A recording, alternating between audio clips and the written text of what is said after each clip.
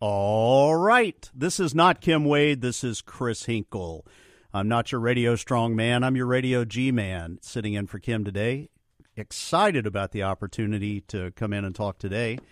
We're scheduled to have a newly developed friend of mine. We were both retired FBI agents, and he's going to call in just a few, and that's Thomas Baker. Thomas has written a book called The Fall of the FBI, and Thomas goes through some of the history of the FBI, a little bit about his background, and of course he maintained touch with a lot of people in the FBI, so he has a good bit of information, really has his finger on the pulse of what has been happening to the FBI, what's been going on with the FBI, and we're going to talk a little bit about his background and what we can do to try to get this train back on its tracks. I would tell you right now, it's my personal opinion, train is off the tracks. It is more than just some problems going on the 7th floor where the executives sit at the FBI headquarters. It is starting to infiltrate a lot of the rank and file. Before we get started, I want to give a shout out, and I had this conversation earlier in a text message group with Kim and producer Cliff and Clay Edwards and Jameson Haygood, and, of course, Clay's little buddy, Sean Yurtkurin. Anyway, I had an incident the other night. So I have a private business that I run on the side in retirement, and I had I was up north doing some law firm support, we'll say that, and helping out up there. I do that from time to time. I'm not here to promote my business or anything like that. I keep my business pretty much private. You can find me if you need to out there. I am on LinkedIn. I do have a business website. So anyway, I want to tell you a little incident that happened, and I want to give this shout out to Two Gun Tactical. I have not visited Two Gun Tactical. I know they're building a new business over there in Ridgeland. I do plan to visit it. But hopefully my experience, sorry about that, thought I had my phone silenced.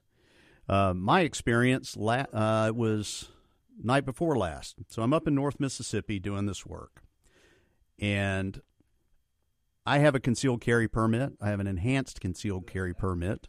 The reason I have an enhanced concealed carry permit is because I am a retired federal agent.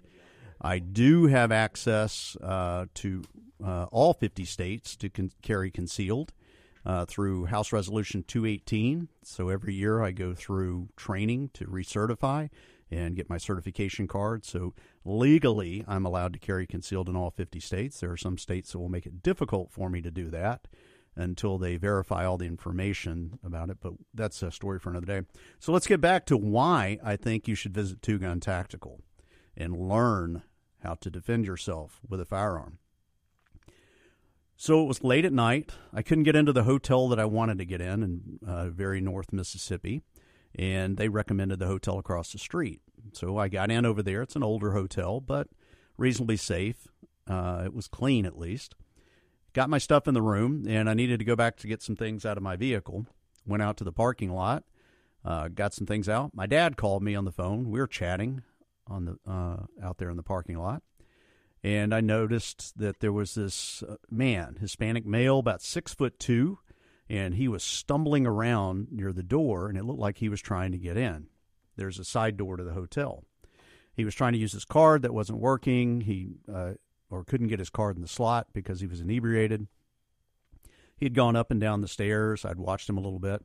So as I moved into the middle of the parking lot, he saw me and turned and said something to me in Spanish. Now, I speak some Spanish, probably speak more Turkish than I do Spanish.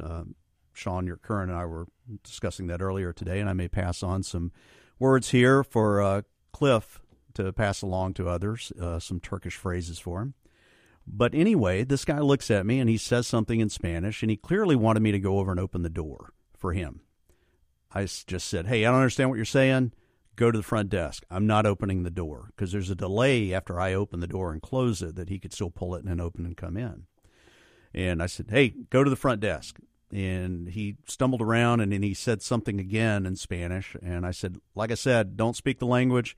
go to the front desk, talk to the receptionist if you need to get into your room. I'm not opening the door. And then he started taking steps toward me. And I backed up a little bit into the parking lot, got about far enough where I was comfortable that I could at least evade if I needed to. And I said, you need to stop right where you are. I put my hand up, and he decided to take some more steps. So at that time, I pulled my shirt up, put my hand on the tang of the gun, that little area between my index finger and my thumb, put it on the gun, got it seated, was ready to pull it, and he put his hands up immediately and started to back away. And I said, like I said, back away. So he kind of staggered off, still stayed near the door, and there were two construction workers that were in the parking lot, and they said, hey, buddy, are you okay? I said, yeah, I'm fine. And I went over and talked with them for just a moment and eventually got around to the point that I'm retired law enforcement and that I do carry. But one thing that I noticed, and I had a discussion about this with this guy that I would consider one of the experts, the top experts in firearms from my time with the FBI. I said, I noticed something. My pulse never really went up. I just reverted back to the training that I had over 25 years of repetition. I bladed myself. I turned where I could move in any direction. I wasn't backed into a corner where I had no choice. And I was prepared to pull the gun if I needed to, because it's not about whether or not this other individual has a weapon. If you involve yourself in a fight with someone that has a gun, you're in a gunfight, whether you have a gun or not. The other thing is, this guy was significantly larger than I am. I'm not a huge guy of stature. I can handle myself, but I'm not going to test that out on somebody that I don't know in a parking lot. So if you're coming at me and I've identified myself and you know I'm armed, you're choosing to engage in a gunfight. So I knew how I would have handled the situation had he advanced, and I had no other choices. It's the things that I've taught my children, taught my wife. You point, you shoot to eliminate the threat. So the question would be probably asked later on, why did you shoot him 9 times? I would say, well, 8 times obviously was insufficient to eliminate the threat, and 10 would have been one too many. But I would have given that answer after speaking with my legal counsel. I'm not talking to anybody after that shoot. As a matter of fact, I want to go get checked out at the hospital, make sure that I'm not in any type of medical condition. But anyway, just wanted to tell you that. Shout out to Gun Tactical. Talk to Kim, Clay, or Jameson about how to get in touch with them. Get yourself some training. Whether or not you want to have your own firearm, at least experience it. Go up there. They'll let you take some test shots, and you can figure out how you're going to address the situation.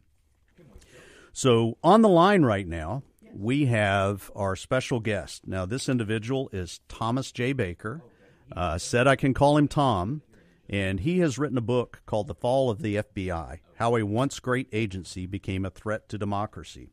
I've read the book already, and I went back looking through some chapters, and Tom and I had a little bit of a conversation the other night and got some things that we're going to cover. Tom has agreed, if we need be, to be here for the full 2 hours. We're going to try to get through the things that Tom and I want to discuss in the first hour. In the second hour, we'll try to open the phone lines up. So if you want to call in and talk about anything that's going on here, you can do so by calling the Complete Exteriors call-in line at 601-879-0002.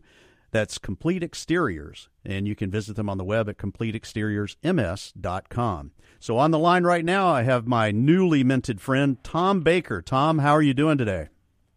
I'm doing fine. Great to be with you, Chris.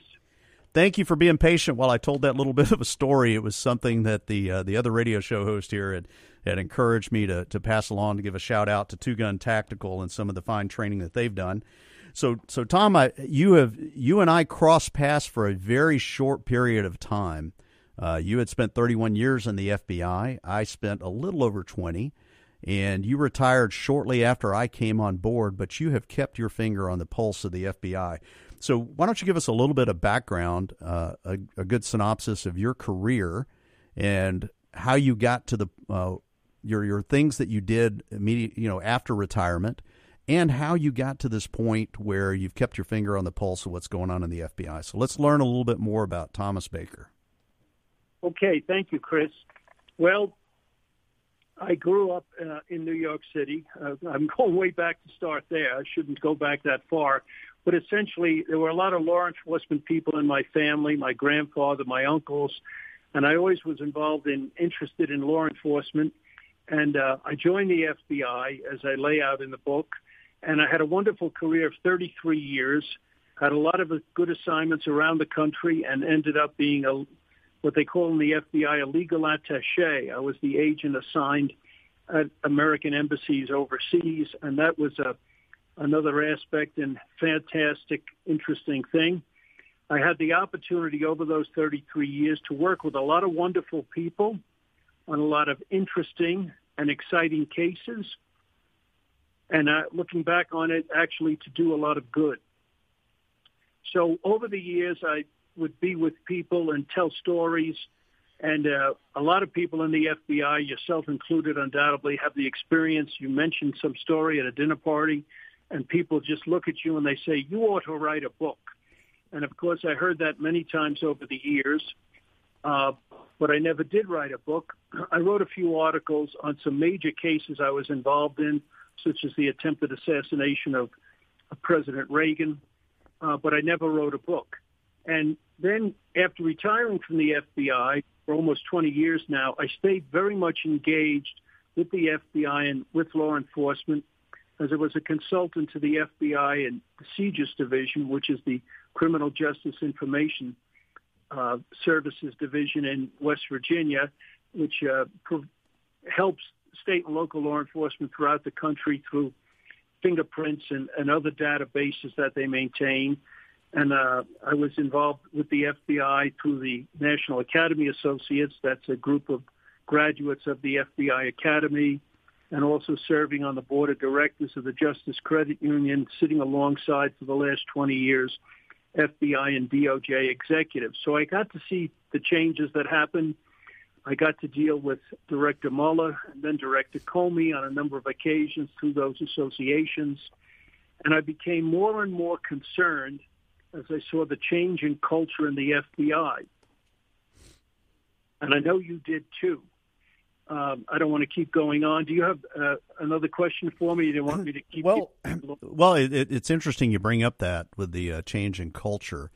That was one of the things, and you talk about it in your book, about how Robert Mueller was caught flat-footed when briefing George W. Bush after 9/11. And can you talk to us a little bit about that? I don't want to regurgitate what's in your book. You can tell the story so much more eloquently than I can. But can you talk to us a little bit about what happened after 9/11 and how Robert Mueller was caught flat-footed? Well, what happened was this. Mueller, historically, and Mueller's told me this personally and told it to groups I was part of on numerous occasions. The United States was attacked on September 11th, as everybody knows. But what a lot of people may have forgotten is that Mueller had just become the FBI director just a few days before the actual attack, which happened on a Tuesday, I believe. And on the following Saturday morning, September 15th, he was summoned to the presidential retreat in Camp David, Maryland, in the wooded section of Maryland, and he thought he was there to give a report on the FBI investigation. Well, in nearly 3.5 days between the attack on September 11th and that Saturday morning, the FBI had done what it does best: investigate. And in that short period of time, the FBI managed to identify all 19 hijackers, their travel history, their financing, their associations, all the rental cars they rented, all their luggage. There was a whole lot of investigation done and a whole lot learned about them in a very short period of time. And Mueller presented this report to George Bush in this cabin at Camp David with the other members of the National Security Council there, sitting immediately at President George W. Bush's right hand was Condoleezza Rice, and other people of that ilk were scattered around the room in this rustic cabin. And when he was finished giving the report... Well, wait 1 minute. Tom, can you hold on just 1 second? We've got to take a quick break. Folks, we're going to hear a little inside baseball about what was going on after September 11th from Thomas Baker, who heard it directly from Robert Mueller. We'll be back right after this message on WYAB.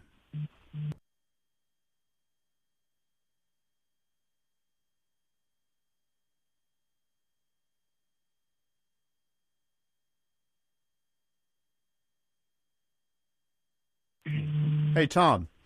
Yes. Hey, we're off air right now. There's like a that happens a little bit. Is it your phone vibrating, or is there something you're close to in the background? It's not doing it now. It surprisingly has stopped. It's deleted. There was an alarm, apparently. Okay. So I just deleted the alarm. Okay, cool. Yeah, we could hear like a brrr, brrr. But yeah, I looked through and I took some notes on your book. So when we come back from the break here in just a moment, I wanted to leave a little bit of a cliffhanger for them about you giving us a little bit of this inside baseball stuff, and then I've got a couple other topics from your book here that I wanted to get your thoughts on. Okay. All right. We're gonna go back to on the break right now, and you'll hear us come back on the air in just a moment. Okay. Thanks, Tom. All right, we're back on WYAB. This is Chris Hinkle, your Radio G-Man, in for the Radio Strongman, Kim Wade. As I mentioned, it's a lot of feedback there. As I mentioned earlier, we're in a conversation right now with retired FBI agent Thomas Baker. We're not going to take any calls in the first hour. We'll probably try to work some in the second hour. So take some notes, write some things down of what you want to talk about. But Tom, you were in the middle of telling us the inside baseball background story as conveyed to you by Robert Mueller of his conversation with the president and his staff shortly after 9/11, that Saturday after 9/11. Can you tell us a little bit more about that? Yes. So what he thought they had to do with the report. What's that? The government. Oh. Are you there, Tom? Yeah, here. Okay, it was cutting out a little bit. We were getting some feedback. Try it now. Okay. Perhaps it'd be better instead of is this better? It was still cutting out just a little bit. Are you in a bad cell phone area or? No. Usually everything's excellent here. Okay, wait. It sounds really good right now. So go ahead. So it's Saturday after 9/11. After that Tuesday morning, and Robert Mueller, Condoleezza Rice, the president, and others are there. From what I understand or I recall from your book and from stories that I've heard, there were also briefings from representatives of other intelligence agencies. Yes, and so Mueller presented first what he had done, what the FBI had accomplished in nearly 3.5 days. And they had done what they do best, investigate. Okay. He was done with the presentation, expecting some personal thanks. The president just said to him, I don't care about it. I just want to know if we will prevent the next one. He was humiliated. After he was done speaking, George Tenet, then the director of the CIA, got up and he playing about. Hey, Tom, let's take a break for a minute. Can you call back, hang up and call right back? And the producer Cliff's here is going to try to get you on a better line. We're having some issues here. We actually had somebody else call in and say that they were having some difficulty. So if you could do us a favor, go ahead and cut this call and then call us back and let's see if we get a better connection. Okay, right now. All right. So while Tom is calling us back, he is telling us about a story, and I had heard this story as well. As I've mentioned a number of times on this air, I was in Washington, D.C. on 9/11. I was working that morning. I responded to the Pentagon. I dug in the rubble pile. I've lost friends to cancer from our exposure at the Pentagon, and I get checked out every year. So 9/11 has some significance for me. But I had heard this story as well, that Robert Mueller was caught flat-footed by what George Bush had asked him, which is, I don't really care about what you found out. I want to know what you're doing to prevent the next attack. So, Tom, let's see if we got a better line now, and can you go ahead with that story? So then that Saturday morning, when Mueller was done talking, George Tenet, then the director of the CIA, got up, and he presented a plan of action going forward. When Tenet was done, and there's several people that have recorded this in their memoirs as well, the president said, "That's great." And he turned and looked directly at Mueller, and he said, "That's what I want to hear." Mueller, who's a very proud man, was humiliated by this. And he told us later, and he told several groups of agents and major city police chiefs in the weeks following that's when he decided that he would have to change the culture of the FBI. And he set about to change the FBI from what he called a law enforcement mindset to an intelligence-driven organization. Now, some people would say, well, there were reasons for that, perhaps, but it had a lot of unintended consequences. And it goes back basically to this, Chris. In a law enforcement agency, you live, you exist every day for when the day comes that you have to stand up in court or before a judge, before a magistrate, raise your right hand and swear to tell the truth, the whole truth, and nothing but the truth as to a set of facts. That's very different than an intelligence mindset where you deal in estimates and best guesses. They call them an intelligence estimate, but guesses aren't allowed in the courtroom.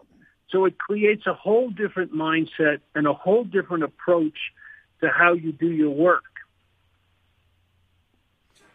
Yeah, that's been my experience also, and I remember at the time there was a little bit more weight on Director Mueller because there was a lot of talk about dividing the agency up, the FBI, of splitting it up into an intelligence agency and then a law enforcement agency. And that was kind of my experience pre 9/11. And I had some conversations with some friends of mine that what I called worked on the other side of the house. I worked in the criminal side. You had criminal and national security, the NS squads. And I remember talking to them.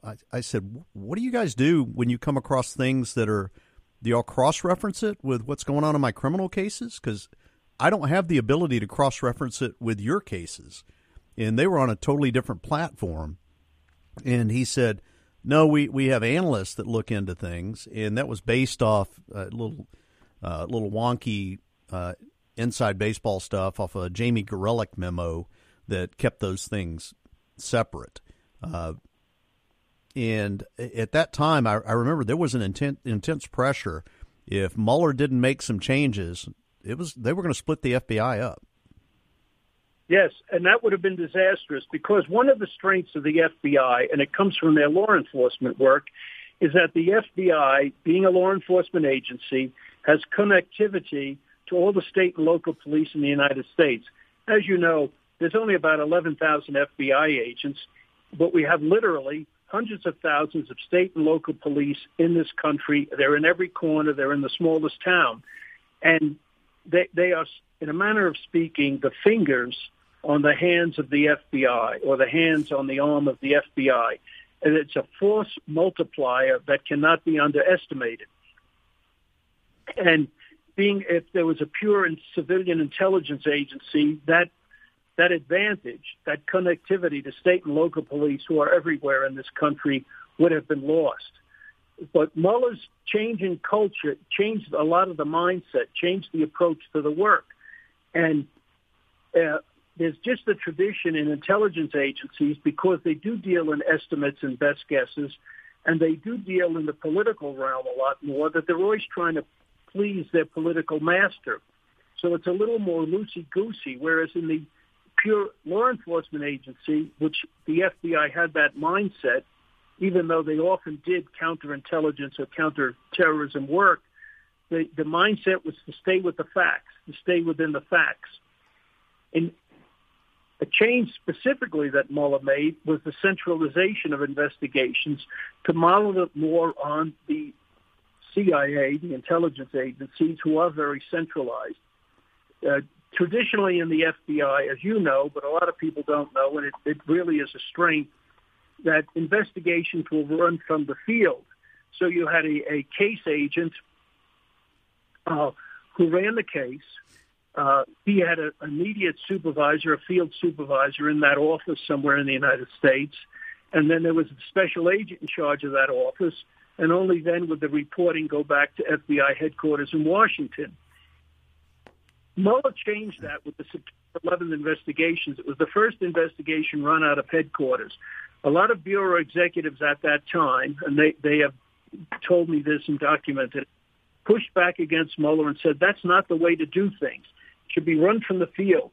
And in the case of the September 11th attacks, the logical place would have been the Washington field office or the New York field office, both of which had international squads that had been looking at al-Qaeda, who we now know was responsible for the attacks, for a long time. But he pushed back against that. And quite frankly, and I'm not telling any secrets out of school because a lot of people would, it's been their experience, Mueller really he wasn't comfortable with a lot of agents, and he particularly wasn't comfortable with the agents in charge. He denounced them. He called them little dukes who ran their own little baronies. So he wanted centralization. Well, he got that. The September 11th investigations were the first cases run out of headquarters, and that model was then followed by his hand-picked successor, James Comey, who ran the Hillary Clinton email investigation and the Russian collusion investigation out of headquarters. That had disastrous consequences because you lost levels of review, you lost levels of independent judgment. So instead of that case agent giving his opinions initially and being corrected or guided by his field supervisor and then by the SAC, these decisions were all made in headquarters, no levels of review, no levels of independent judgment. So you have a character like Peter Strzok, a deputy assistant director, very high executive. Hey, Tom. Let's put a pin in that one right now, and let's come back and talk about Strzok. And I have some questions for you about some other delegations of authority, whether they were actual or implied or believed. This is Chris Hinkle in for Kim Wade on the Kim Wade Show at WYAB. We'll be right back with Thomas Baker. All right, we're back here on WYAB. As I mentioned, we're not going to be taking any calls in the first hour. We'll open up the phone lines in the second hour.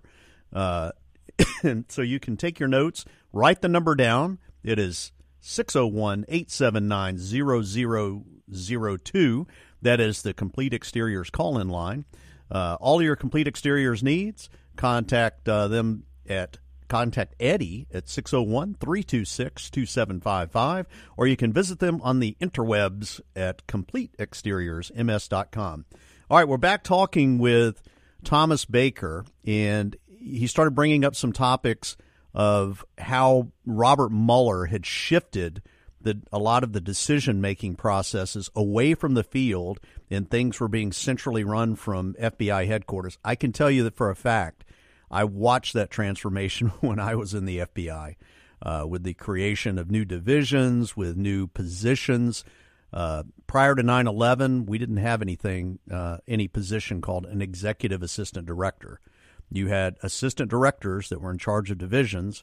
They reported to the deputy director, who right above him was the FBI director. Now you've got 2 or 3 more layers added on top of that. So you were mentioning about Peter Strzok, who is not well liked by. I've yet to meet a fellow retired FBI agent that has anything positive to say about that man. Either he or Andrew McCabe or Kevin Kleinsmith or any of them. So you were mentioning something about Peter Strzok, Thomas. Yes, well, that's an example of the centralization, which eliminated the independent judgment and review. So an outstanding example, which is well documented now historically, was Peter Strzok, who came in on a Sunday and wrote the opening communication in FBI language, the EC, opening the case of the investigation of the Russian collusion in the election. He drafted it. He signed it out. He approved it. And then the following day on Monday, he traveled to London, England, with another agent to conduct the first interview in that case. And it was all keyed off of this reported conversation with this fellow Papadopoulos in London. Yeah, and at this, you got to remember, at this time, Peter Strzok was a deputy assistant director in the counterterrorism division. And I know during my time, at least prior to 9/11, we didn't have cases being run, authored, opened, or anything. They were just on the approval line as somebody you kind of let them know what you were already doing and that your management had decided you were going to do in the field. It was very unusual to have the OO, as they call it, the originating office, be somebody from a deputy assistant director position. Yes, right out of headquarters, no review, no independent judgment involved. The same person opening the case as going out and conducting the interview case. And as we know from their text messages, Deputy Assistant Director Peter Strzok was answering and in regular contact with, Deputy Assistant Director Peter Strzok was in regular contact with the Deputy Director, Andy McCabe, who seemed to be calling the shots in the whole matter. Another little side issue there was this time Comey was the director, who was the hand-picked successor to Bob Mueller. He called that shot. And Comey kind of floated above it all. So McCabe was really running this and using Strzok, another executive, to actually carry out the leads. It was bound to end badly. Hey, real quick, tell me if this was your experience, because you were in almost 2 decades before I came on with the FBI. What I try to convey to people is the experts in the FBI typically aren't in the upper echelons of management, and that's because they lack the investigative experience. So somebody like, an Andrew McCabe, that only came into the FBI a couple of years before I did, that he had moved his way through management. He probably spent maybe 5-6 years in the field actually working cases, and then began ascending up through management as a supervisory special agent at headquarters, then a field desk supervisor, then probably back to headquarters, or became an assistant special agent in charge, and then from there moved on to a senior executive position, either as a deputy assistant director or a section chief, and then up into management. So you have someone that at this time, probably by 2016, he would have had close to 20 years in the Bureau. Actually, I think about 2016, he would have had 20 years in the Bureau, because one of my special agents in charge was his classmate. Andrew McCabe had literally about 5 to 6 years of field investigative experience. And now you've got a person that hasn't worked a case in probably 12 years or more, calling the shots on cases and putting them together. And you and I both know it's if you leave as a street agent, go to FBI headquarters and spend 10 years, and then you decide to come back to the field as a senior GS-13 street agent, you're going to be trying to play catch-up with GS-13 agents, street agents who've been doing it for 12 to 15 years. You're going to be behind the power curve trying to catch up with them. And that I think, it's my opinion, that was a significant problem. You had inexperienced people, not to mention their political agenda that they had, but they were strictly inexperienced. Peter Strzok and Andrew McCabe did not have the field experience of the majority of the FBI agents. Well, yes, you're correct, Chris, and that's part and parcel of so many of these administrative changes that Mueller made and Comey followed up on. It was a combination 1-2 punch. The cultural change initiated by Mueller, and then the poor leadership of Comey, and these individuals, regardless of how much experience they had or didn't have, you had the same exact individuals in the case of the Russian collusion investigation and the Hillary Clinton investigation, making all the decisions in the case and carrying out the investigation. There was nobody else reviewing their work. where traditionally, as you know, an agent in the field, his work is reviewed, as I said, by the field supervisor and then by the SAC, and ultimately headquarters has program or general oversight of what's going on in the field offices. It was a situation that Mueller created that was bound to end badly. I agree. That change was, and it happened really fast. I remember looking back on it and my experience. Real quick, because we've got a few minutes here before we have to take a hard break. And then after that's a short break before we take the break at the top of the hour. You talked about the change in culture, and that's one of the things that I got from your book. You talked about how faith, family, and school played into your character, formed your character and your beliefs. And it's interesting that I see today, especially in what's going on in the media, not the attempts, but the actual undermining of those things, of faith, family, and school. I saw that firsthand happening in the FBI, especially with the introduction of the diversity and inclusion programs, the stressing on diversity, equity, and inclusion.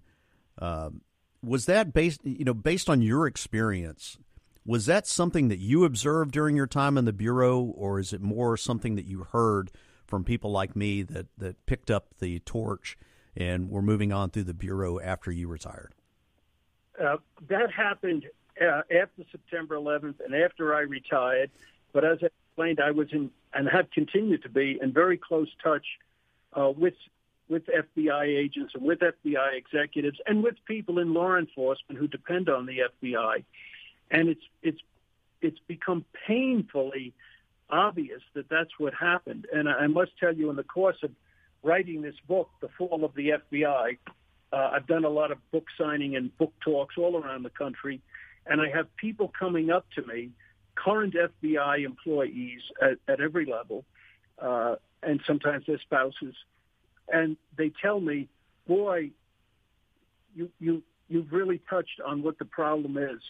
And in a way, it's heartening to know that I'm on the right track, but in another way, it's very discouraging to realize how bad things are. Well, one thing I did want to ask you, and I was discussing this with producer Cliff here during the break. People will often question, hey, you seem to be outspoken now. You seem to be outspoken after you left the FBI. You know, did you not develop a conscience until you left the FBI? And I'd be interested in how you would answer someone asking you that question. I can tell you from my perspective, what I tell them is, well, I adhere to the law. So I didn't speak out on politics and things like that because of the Hatch Act. I didn't want to bring any concern or question of my character and integrity by advocating one way or another for a political party, much less the fact that the law says I can't do that. The second that I adhere to is, although the FBI wasn't a military organization when I came into it, it was structured much like the military. So when you handled problems, you handled them through your chain of command. You dealt with your supervisor, and typically they would ask those questions. So what I'd like to do is, we're getting ready to take a break.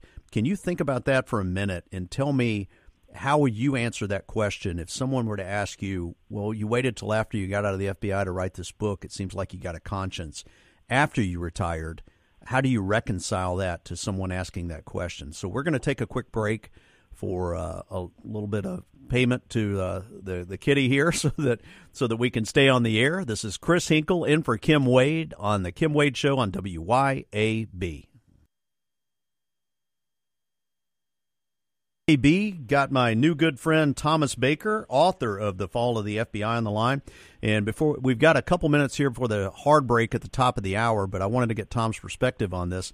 Tom, how would you reconcile, how would you answer this question if someone came up to you and asked, you know, we didn't hear anything from you while you were inside the FBI, calling into question or asking cogent questions about some of the activities of people in the FBI, and then you wrote a book after you got out. Did you just develop a conscience after you got out of the FBI? I know the answer to this, but I want to hear how you would answer someone that would ask you that question. Well, frankly, Chris, it was never really an issue. A lot of these problems have come to the surface beforehand.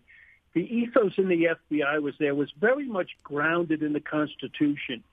And I know that might sound to some people, but when we were in new agents training, a lot of the classroom work was spent on the Constitution, and it was drilled into us, the entire Constitution, but particularly the Bill of Rights. And then particularly in studying the Bill of Rights, there was a lot of time spent on the intricacies of the 4th, 5th, and 6th Amendment. And I distinctly remember our legal instructors, who were really wonderful instructors, reminding us that we should not see the 4th, 5th, and 6th Amendment as obstacles to doing our job, but we should embrace them. And in fact, at the end of our training, our legal instructors gave those. All right. Tom, let's hold that thought and let's pick it up on the other side of the hour. This is Chris Hinkle in for Kim Wade on WYAB, and we'll be back in the second hour with more conversation with Thomas Baker.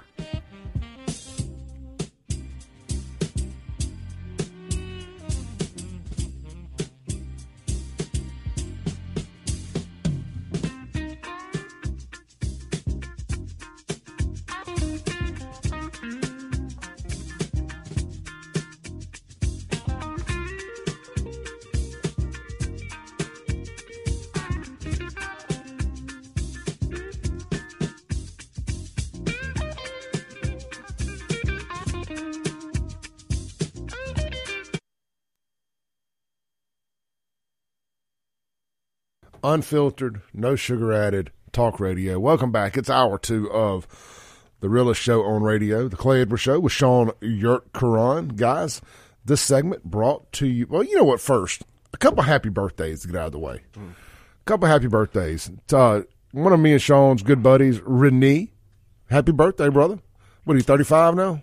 Yeah, happy birthday, Renee. I think he's 55. No. The only guy I know that has a kid going to Yale. He does. Harvard. Is it Yale or Harvard? Yeah, I graduated from Yale. Yale. That's pretty cool. Astrophysics, too. Kid's brilliant. From Mississippi to astrophysics. Yep. That's cool. Sean McDaniel, my favorite Capitol policeman. Well, one of my top 5 favorite Capitol policemen, in case the other 4 are listening. I'm kidding. Love you, Sean. Keep doing what you do, brother. Happy birthday. Sean leads, they do that fit cop challenge deal every year. Yeah. What's it go? Law Fit. Thank you.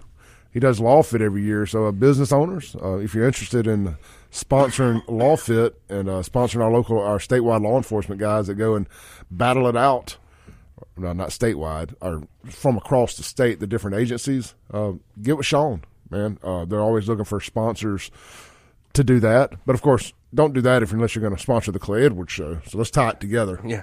Let's tie it together. All right. All joking aside, man, love Sean, love Renee, both of them good folks. And one of them was listening. So good there, Sean, listening. All right. Real quick, this segment brought to you by Acme Pizza and Daiquiris. Get over to Acme this weekend and enjoy. I'm telling y'all guys, I know they've been a sponsor for a while now. You can kind of get numb to it when you hear it all the time. But if you haven't been out there, get out there, check it out. They've got, on Saturday nights, man, they're doing DJs now. And I think that is just really cool. It's not till like 9 o'clock. I mean, once the crowd has kind of died down some from the family dinner stuff and all that. I must be on their wrong Facebook page here. I think they got 2.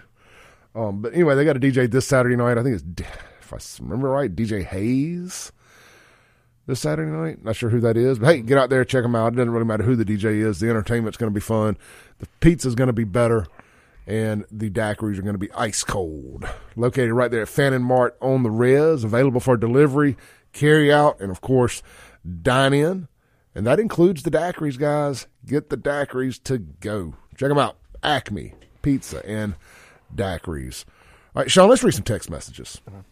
And then I want to get into the initiative stuff. pull up my app here. Hey, did we ever confirm how many homicides we're sitting at in Jackson? I'm glad that you said that. So this morning, I saw last night someone said 3, but then again this morning they said 8. So it's 8. That's what I believe. That's correct. Let's see if the WLBT murder tracker is correct. I got it pulled up here. While that's loading, a couple text messages. Bobcat says Trump has never been convicted of rape. If you continue to allow John to spew his lies, legal action may be required. yeah, man. That rape thing, that was the most. They created that whole law up there in New York to where past alleged victims could come back no matter how. And it wasn't a criminal; it was a civil lawsuit. Yeah, it was a civil lawsuit. I mean, so he wasn't convicted, really. Yeah, I mean, Trump. And then they scolded Trump for saying that she was a liar. Bro, I've even got video of her. Actually, as a matter of fact, I know for a fact I have that saved here to my X bookmarks. Here we go. This is E. Jean. John, I hope you're still listening. This is E. Jean Carroll on Anderson Cooper's CNN show saying he did not sexually assault her. This is the Democrats don't want you to hear this. You don't feel like a victim. I was not thrown on the ground and ravished, which the word rape carries so many sexual connotations. This was not sexual. It hurt. Well, I think most people think of rape as it is a violent assault. It is not. I think most people think of rape as being sexy. Well, what else? Let's take a short break. Think of the fantasies. We're just going to take a quick break. If you can stick around, he's mind boggled. He's let's listen to it one more time. Well, what is it then? If it's not rape, okay, I'm confused. Let's listen to this one more time because it's so wild. I think you need one time to register and another time to listen. You don't feel like a victim. I was not thrown on the ground and ravished, which the word rape carries so was not thrown on the ground and ravished. Many sexual connotations. This was not sexual. It hurt. Well, I think most people think of rape as it is a violent assault. It is not. I think most people think of rape as being sexy. Being sexy. Let's take a short break. Think of the fantasies. Fantasies. What? Dude, I think that this alone makes the whole that's thing. That's Anderson Cooper. That's on Anderson Cooper. It's a who in that world is respected. But listen to the question there. Most people think of rape as I mean, most people think of murder as dead. I mean, you know what I mean? Like, I get that. Yes, a rape implies there was some sort of unwanted sexual action. Yeah, I've never thought of rape as sexy time. Yeah, I didn't without the sex. I mean, it's not like some form of BDSM. Like, no. I don't know what else would you think of rape as? I heard she's had a fantasy. I mean, like rape fantasy, but those people go to jail. They do. If you do a rape fantasy, you're probably going to going to prison. Now you can fantasize, I guess. And God, if I offend anybody with this, I'm not trying to. I guess in some weird world, you can fantasize about being raped. There's people who are into stuff. Yeah. I mean, right. You never know. Any victims of sexual assault out there that heard that? I'm trying to get my head in the space of a crazy person. I mean, I just don't. What other connotation does the word rape give other than an unwanted sexual encounter? I mean, John, feel free to call us back and rebuttal your Donald Trump being a convicted rapist. So what was he found? It's not convicted. He's libel, right? No, I know John. I know you didn't say. I'm saying John said, but so libel of what was it? What was he actually found libel for in that Jean Carroll thing? If it wasn't, she's saying it's not rape. What was it? I just don't remember. Wasn't it slander? It's a defamation case, isn't it? Yeah, it was a defamation case. Okay. But wasn't there another? I get confused. I mean, I really do. There's so many Trump cases. I'm laughing because I'm like, there's this. I need like a mind map or flow chart so I can look at this. I just really get confused. It's ridiculous. Let's read some more text real quick. Reagan says. She sounds drunk and high. Most people don't think of rape as being sexy. No, people do not think of rape as being sexy. If you do, let me know because I need to add you to a list. He was found liable for defamation, I pulled up, and sexual abuse, and the jury her $5 million in damages. So so it wasn't. It was a sexual abuse in some context or whatever she's saying. But it wasn't. What was the abuse though? Yeah, I mean that's what I'm getting at. Like, what is the abuse? All right, let's take a call here. By the way, it is DJ Hayes tonight at Acme Pizza and Daiquiris. Hey, you're on there. Something ain't right. Sorry, caller. Every time I spoke in, it got static out of it. All right. Hey, I will say this, guys. If you're calling in, please have your windows rolled up on your vehicle and preferably off Bluetooth. Oh, yeah. Whatchamacallit? I was going to say, we've got, Fred calling at 8:30, and it's 8:16. Fred calling at 8:30. About the initiative. Yes. Which is pretty interesting stuff. All right, let's try this phone call one more time here. Hey, you're on there. Much better. Can you? Yeah, cool. This is Elrod. What's up? Hey, brother. What's going on? You know who finds rape sexy? Rapists. Yeah, I guess they do. So, that's the whole thing. If it either happened or it didn't happen, there's a gray area that people are trying to express that words are violent and words are physical, and we've lost the sticks and stones mentality, and here we are down the drain where people are assaulted by words. So that is a great point. I mean, and I guess that's where we're at now. Is like if you catcall a woman, is that rape now? Is that what we're saying? Yeah, that's what they're trying to say. They're saying that that's violence. Words and thoughts are violence. This is where, people who haven't read 1984 don't realize where we're going with the whole thoughts are violence aspect of our lives. It's humanity. They're trying to put a boot on humanity to where we can't, think. And how did you get together with your woman? Because my wife tells me all the time, if we had an HR, I would be fired. Because I sexually assault her all the time. But, it's flirt. That's, it's humanity, man. Yeah, I mean, if words are rape, I am definitely a convicted multiple-time predator. We're offenders, bro. Hey, look, I live in Facebook jail. You know that's true. But, yes. It's the real world connotations of this mindset is mind-boggling. And, AI is making it all happen for Meta. Meta's the biggest investor in AI, so that's going to be fun to see what they do with Facebook and AI on the whole censorship front. So we'll find out. Yep. How you doing, brother? I'm excellent. How are you, man?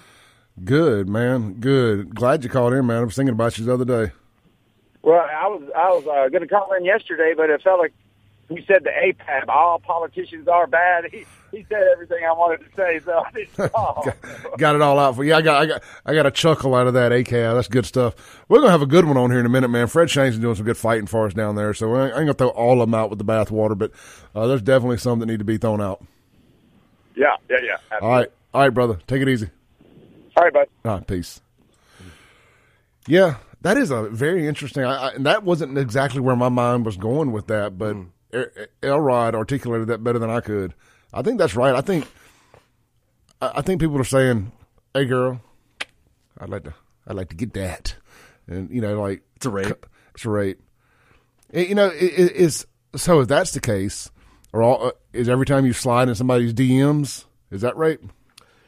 Oh, that would bring us to that conversation we had many months ago. Yes. If you because I would think an unsolicited pic, would be considered sexual assault. Could you imagine how many people are going to get prosecuted? Half the people listening to this show right now are like, Clay, shut up. Don't give them any ideas. And if you need a lawyer, guys, I'm practicing law, though. I can help you out with that.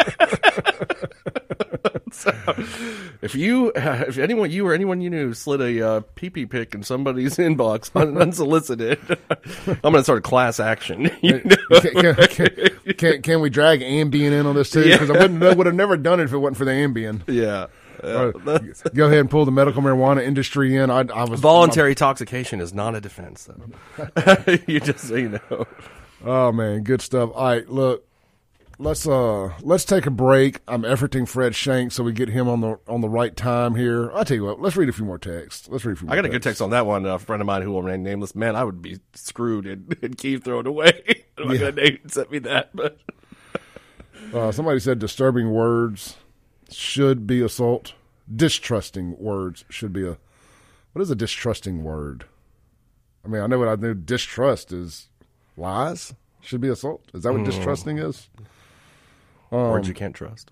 Yeah. Let's see. Unknown text said, I've been to the lingerie dressing room at Bergdorf's. I guess that's where this happened at in the late 90s. There's always a saleswoman right there with you. She just saw him and had a fantasy. He was all over Manhattan and women actually chased him. Absolutely. I'm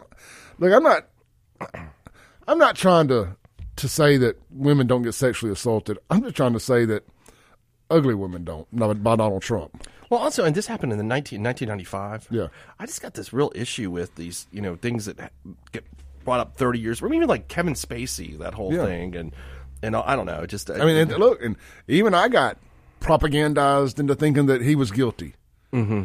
I was like, oh, there's no way out of this. And I didn't care that it was gay or whatever else was involved with it. I was just like, oh yeah, he was definitely a pedophile, little young boys, and then come to find out he wasn't. Well, there's a reason we have a right to a speedy trial, because memories fade over time. Those things, and I understand that like it's different in those murders. There's no statute of limitation, sex cases, but I mean you're talking about like something that happened and never went reported for 30 years, and all of a sudden this is an issue, and I don't know. It's just there's a lot of abuse on that side. I think that can take place too. Absolutely. Let's take a call from Ryan. Hey, brother, you on there?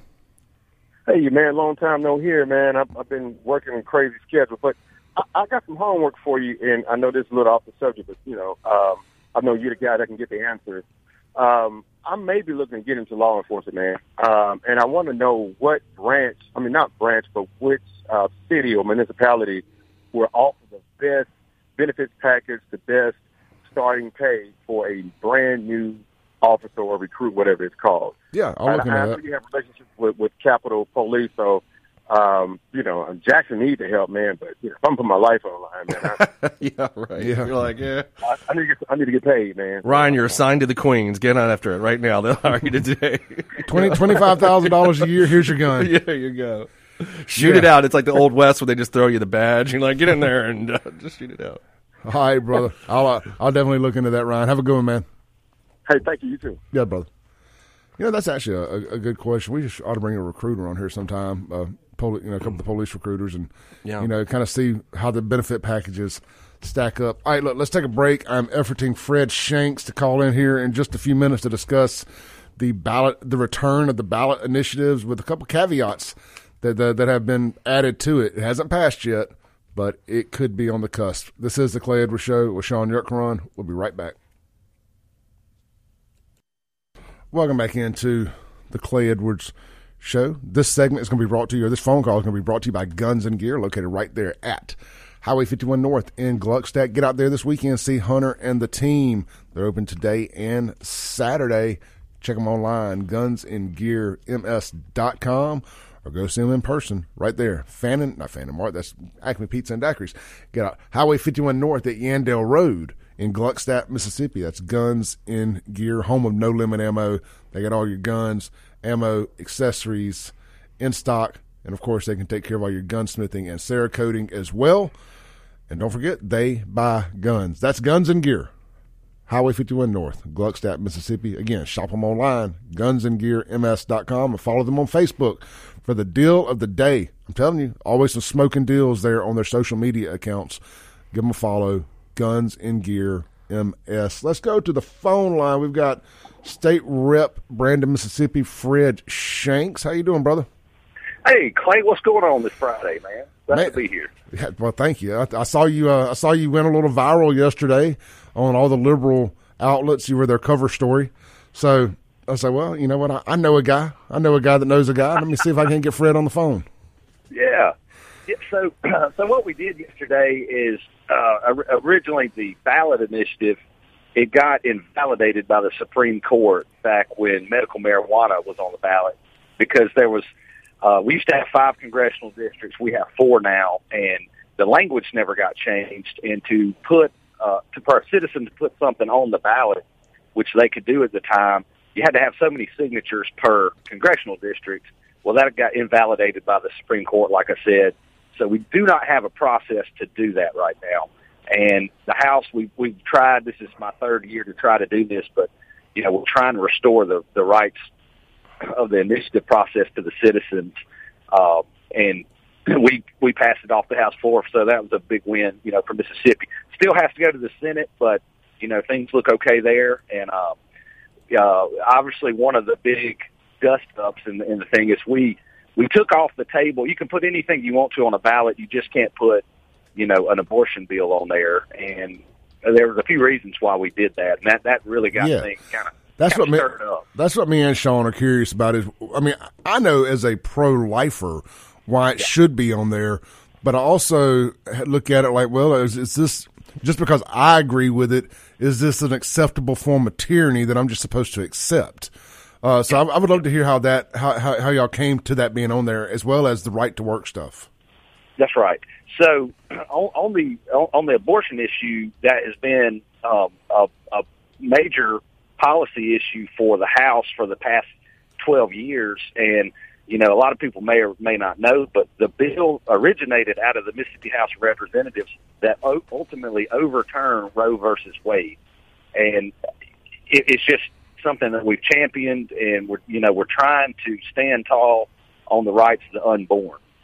And we just said, look, that's going to be off the table, and you can put whatever you want to on it, but you can't touch that. Just say elections have consequences. We won. Yeah. Well, and we do know that there was an initiative battle in New England. I'm losing. I can't remember the state right now, but there was $54 million spent on an initiative to do just that, to take on the abortion issue on a ballot initiative up there. And it's just we've worked hard on it. It's been a majority of the House, position, and it's like no, we're going to stick to our guns on it. What about the right to work stuff? That was in there. I mean, that's going to be like unionizing. Mm-hmm.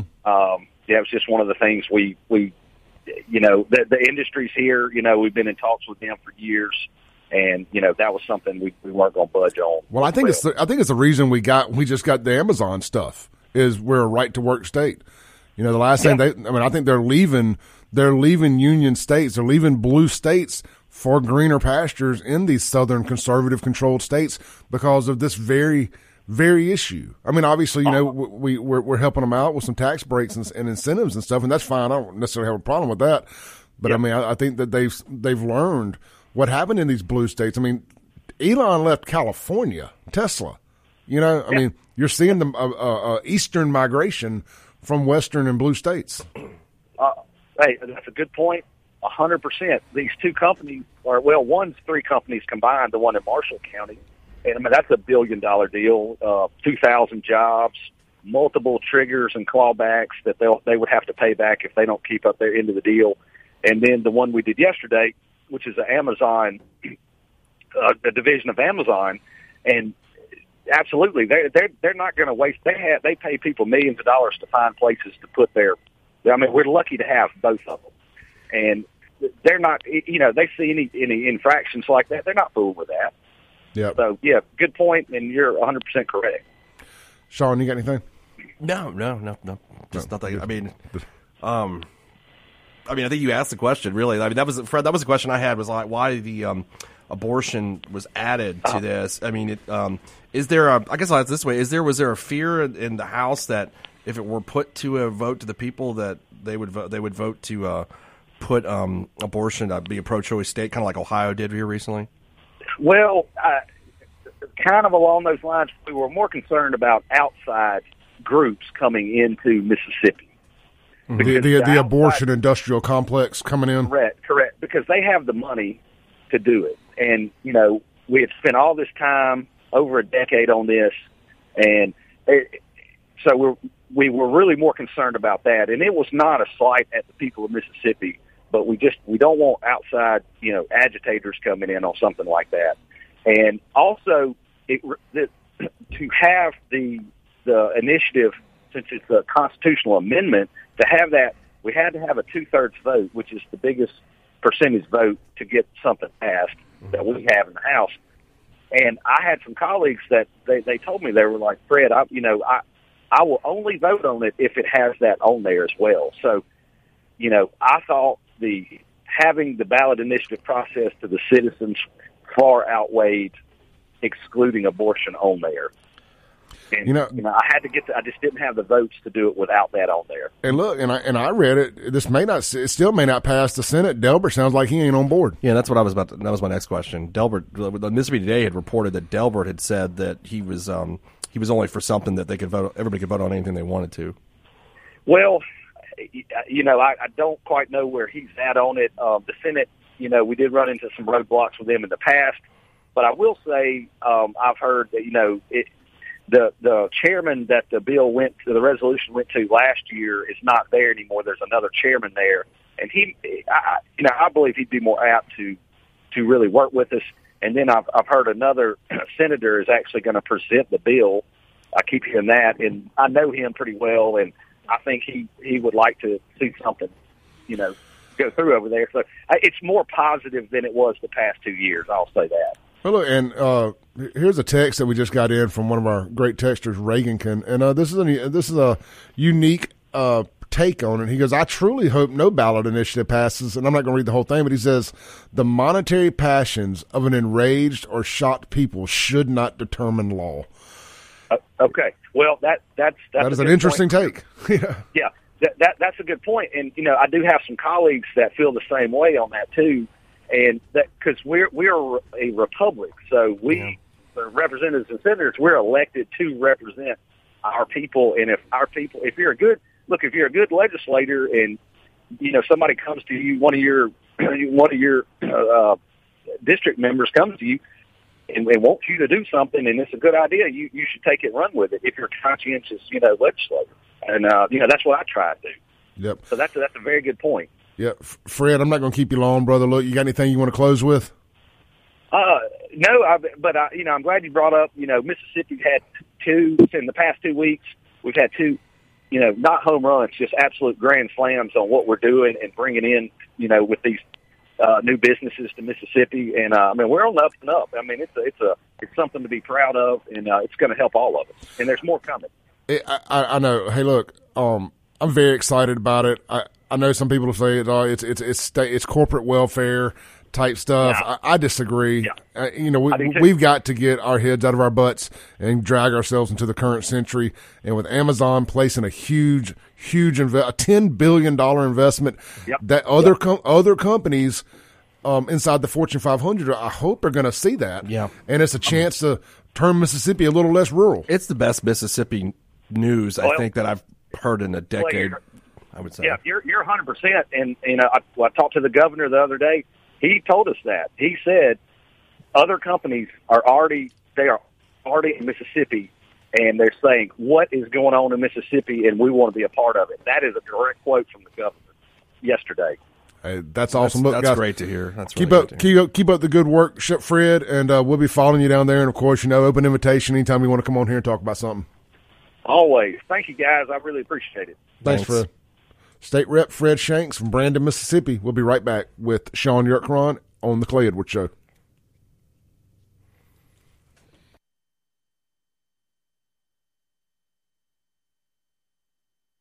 Welcome back into the Clay Edwards Show.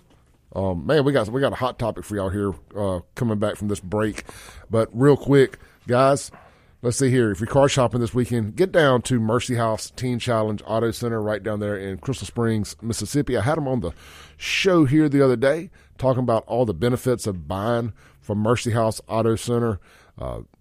Aside from the fact that you're going to help battle addiction and get the fathers back in homes, you're also getting a heck of a nice vehicle that's been properly reconned, cleaned up, ready to sell. You're getting it at a fair price. They got, I think, 15 Honda Accords on the lot right now, ranging everywhere from about under $10,000 up to $20,000. So they got something for about every price range in a Honda Accord. Guys, you can't beat a Honda. I mean, you literally, if you just drive and keep the oil change, for all intents and purposes, that car should roll on forever. Anyway, they got a nice selection: cars, trucks, SUVs, 15 Honda Accords. Good buy there. Anyway, mercyhouseautocenter.com, and if you're in the market to donate your vehicle for a tax write-off, running or not, They, of course, can do that, and you get a nice little write-off there. You 1099 employees, business owners, that's real money in your pocket or in your bank account at the end of the year when you're not having to write a check to the government. So consider donating, and you're getting top dollar for it. You're getting what they sell it for. That's going to be your write-off. It may only be worth like $2,000 or $3,000, but if they get it, they fix it up, they clean it, and they're able to get $5,000 or $6,000 for it, you get that write-off. That's huge. All right, let's take a call here real quick. Hey, you're on there. Hello? Hello? I mean, I rarely do I talk about callers, but man, you called 6 or 7 times throughout the interview, after the interview, during the break, and I finally get you on the air and you hang up. Look, if the phone rings, I'm putting y'all on hold, so we understand how this works. When the phone rings, I hit the hold button. You stay there until I come to you, or don't call. It's that simple. Thank you. And that's nothing personal, but that was really aggravating. For the last 10 minutes, the same person called over and over and over and over. I'm not going to interrupt an interview to let you on the air. So, anyway, Sean, I got a lay down the law, man. I got a text during the show from Jess on the Guns and Gear text line, and she says, "But we're just talking about the development." And she says, "But why can't we fix Jackson before we keep bringing in more businesses?" And just on the top end, Jess, I love you, but that's ridiculous. You can't let other cities suffer because Jackson has suffered a self-inflicted gunshot wound. Yeah. But this is going to help Jackson. Oh, yeah, big time. Immensely, especially with, I would say, like, affordable housing. And believe it or not, $1,500, $1,600, $1,800, $1,900 a month is kind of affordable for these type jobs. Yeah, and I'm assuming, I don't know that, I'm assuming the types of jobs are going to be engineers, right? That's mostly so. I think the minimum, the average income can be around $66,000 a job. Okay. Because it was like, I wanted to say 15 or 20% higher than the state average. It came up to around $66,000. But of course, there's going to be some top heavy stuff out there too. Mm-hmm. But you're talking about young people. You're talking about being able to, like you said, I assume there's going to be a lot of engineers. Yeah, that's what I'm thinking. A lot of engineers, a lot of computer engineers. And that's what they do at Mississippi State. Mm-hmm. You start being able to keep a lot of those folks in state. Yeah. This should help with brain drain. And what it's going to do is you're going to have a lot of people that would have stayed in state that would have left state. They're going to stay in state. And Sean, you brought up a great point. Where they're going to want to live. They're not going to want to live in. Young folks don't want to live in Madison or Gluckstadt. No. They want to live in Belhaven, Fondren, a revitalized downtown Jackson business district. I mean, all the apartments are down there and ready for people to move in. Yeah. I mean, they redid multiple buildings. I mean, they got the old federal courthhouse, the old Edison Walthall, that are basically sitting there empty, waiting for young people to move in. The King Edward's got apartments in it. Yeah. Standard there Life. before. I can go on Electric 308 building, Ironworks, Dickey's building. Yep. You start filling these things up, then businesses start opening up downstairs. Yeah, young people want to go hang out at the brewery. That's what they want to do. They want to go do. They don't want to. They don't want to live in Brandon or Madison and just live in a suburb. No. Now, if they get married and stuff, when those days, then Sure. they want to live out there. But at that time, now they're going to want to be. So that's going to help Jackson just on that. I mean, it's going to have more people come in there and move in there and get part of the system. Yeah, and vote, which is good. And vote. I mean, actually get some people that may have a little sense voting. Yeah, we could turn Jackson red, based on the few Jackson voters that actually vote. I mean, or at least we could pick a better Democrat. Let's put it that way than Chokwe. Chokwe's people are probably hearing this right now. Well, we must sabotage this. Call up the murderers. Yeah. The murderer bat signal, just like hit it. Murder Incorporated. Yeah, that's right. How can we help you? Jackson, some people that actually have jobs and don't want to kill other people are thinking about moving in. Can you please get out there and do what you do? We need a big, scary news story. Yep. I mean, Chokwe's like studying on how he can absolutely destroy this so they won't move to Jackson, Like Chokwe's putting up barriers on County Line Road. Yeah. Let's see.